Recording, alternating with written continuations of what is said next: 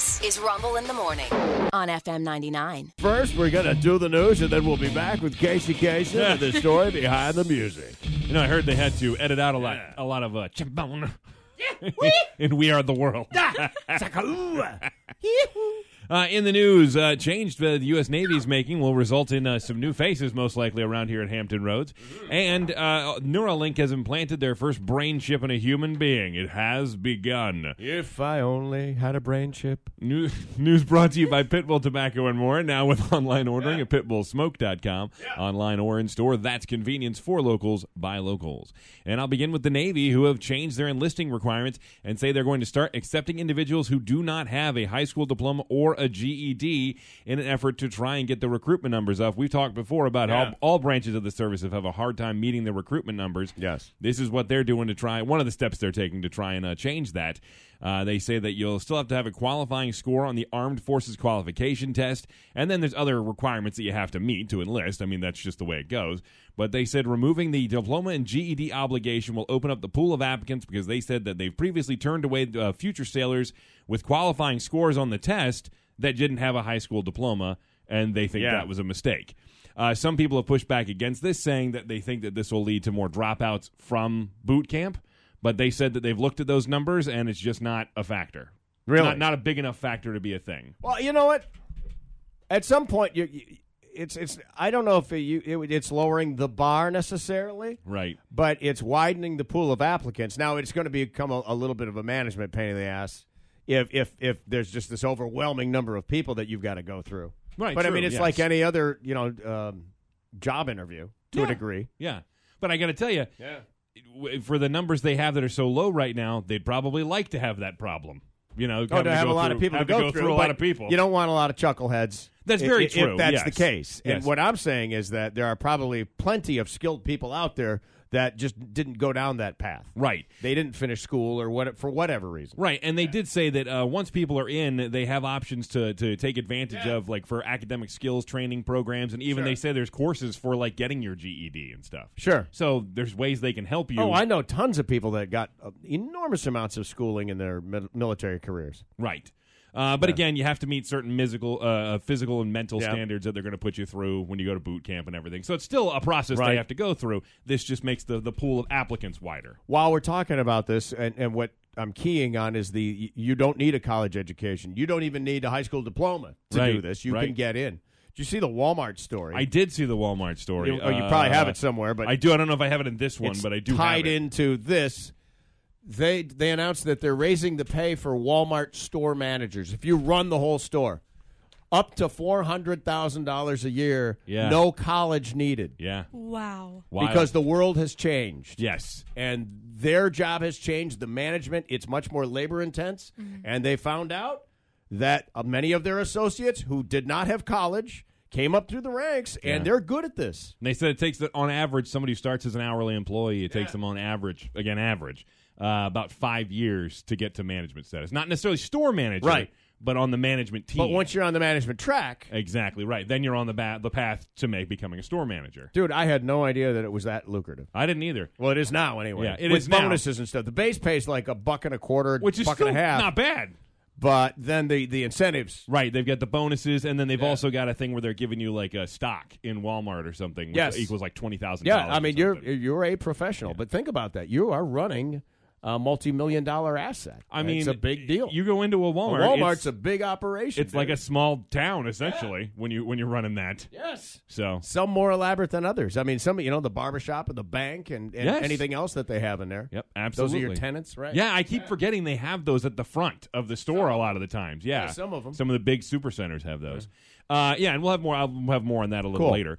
Back here in Hampton Roads, some good news for us as things relate to COVID and the flu. Those cases are actually going down now, which is a plus because we have seen spikes. They say the drop is at a high rate in Hampton Roads compared to the rest of the state. Virginia remains at they have a 1 through 10 scale they use for the activity of flu and COVID in Hampton Roads. Really, it's for all respiratory illness.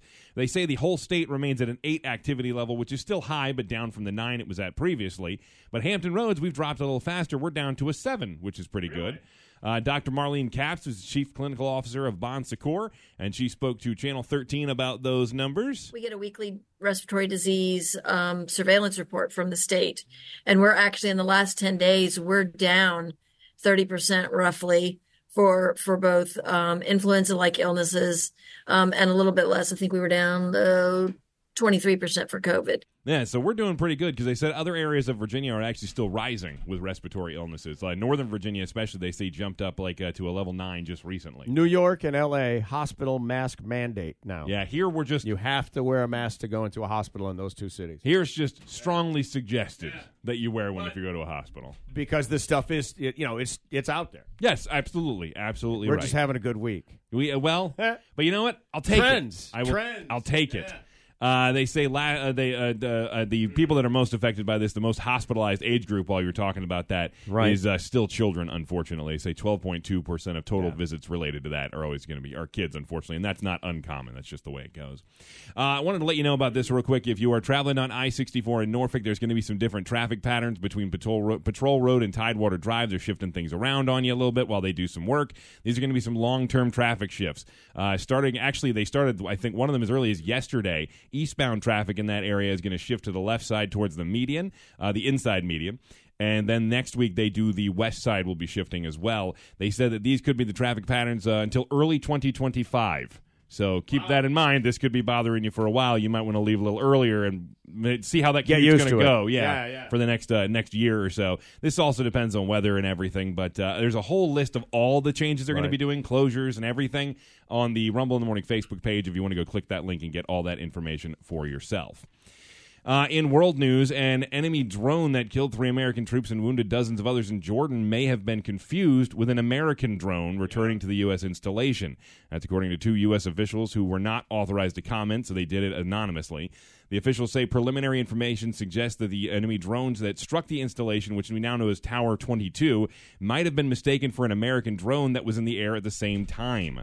Officials add that the enemy drone was flying low at altitude, and the drone was returning to base. The U.S. drone was returning to base, so they expected to see a drone coming in. Yeah, so the point is here, that's why they didn't shoot at it. Because they could have shot it down, they say. We've been fairly successful at taking all these things out of the air. Long before they get there. Before they get there. And this, they thought, was the other. Right, which is the unfortunate... That's the story. The unfortunate situation. So that's where that sits at the moment.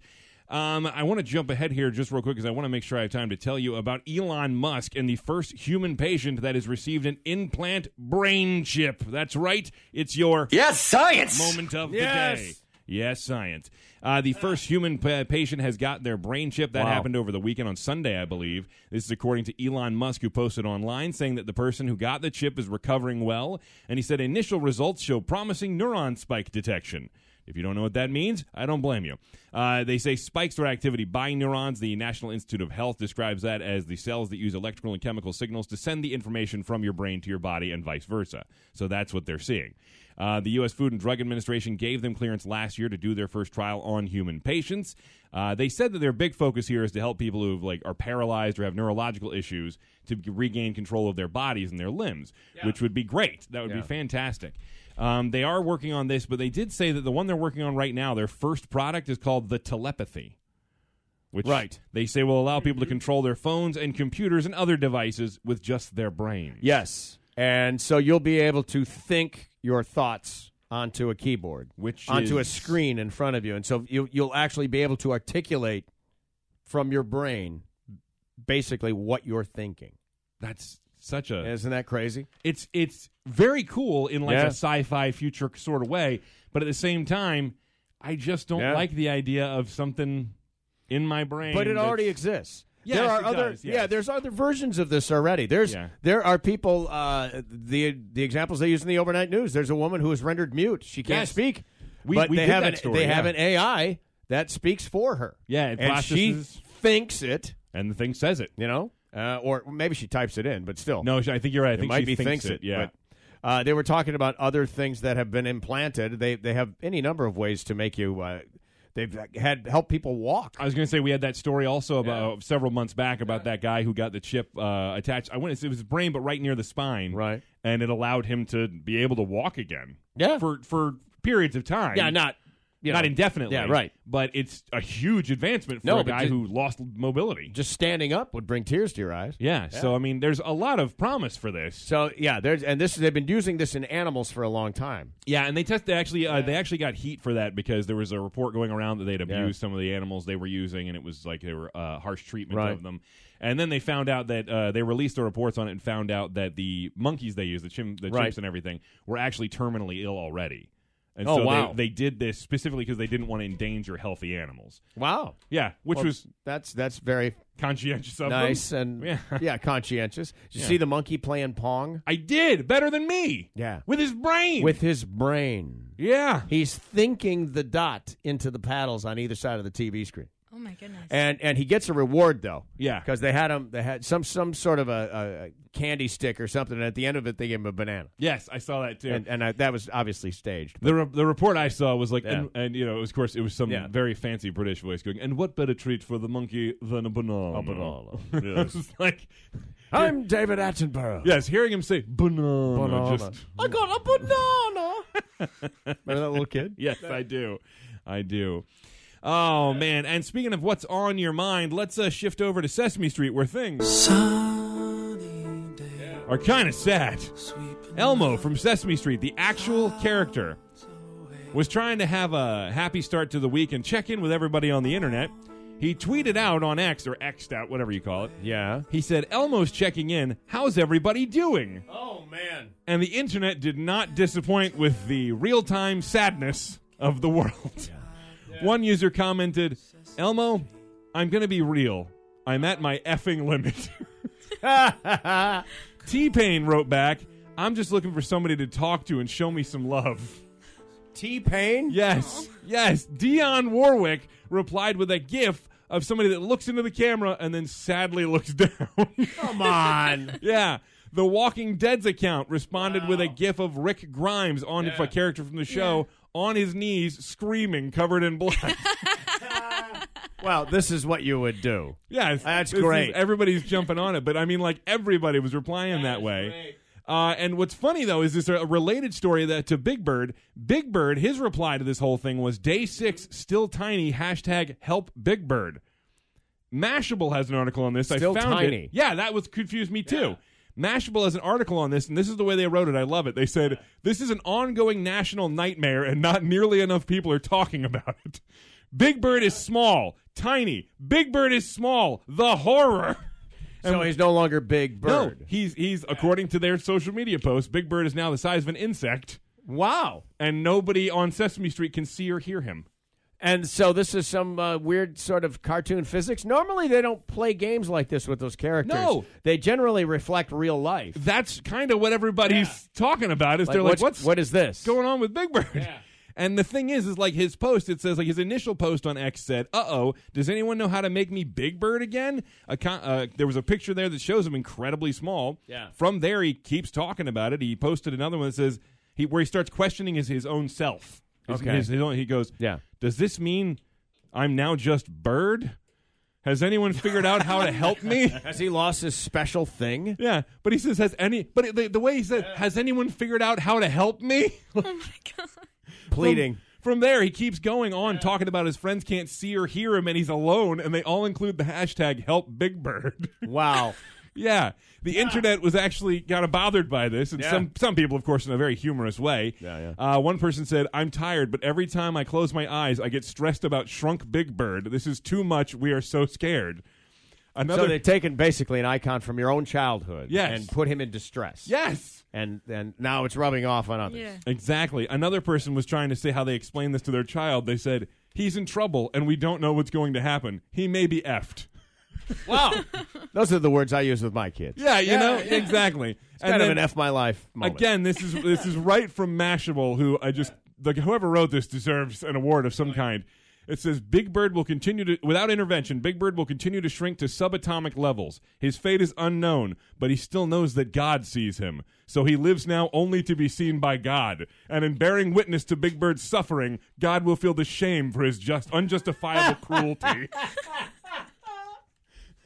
Oh, my God. Yeah. I got to go to the Children's Television Workshop website and see what's happening here. Yeah, I mean, clearly it's a marketing stunt of some kind.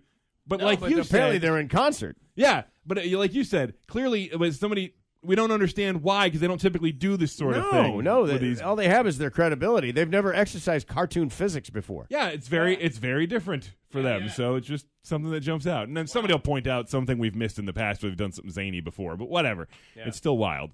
Today we got increasing clouds with a high near 49. North winds 5 to 7 miles per hour, becoming east in the afternoon. Mostly cloudy with a low around 37. Chance of rain kind of midday today. Then cloudy, becoming gradually mostly sunny with a high near 52. Last check, it was about 36 degrees outside. With the news, I'm Sean Hood for Rumble in the Morning on FM 99.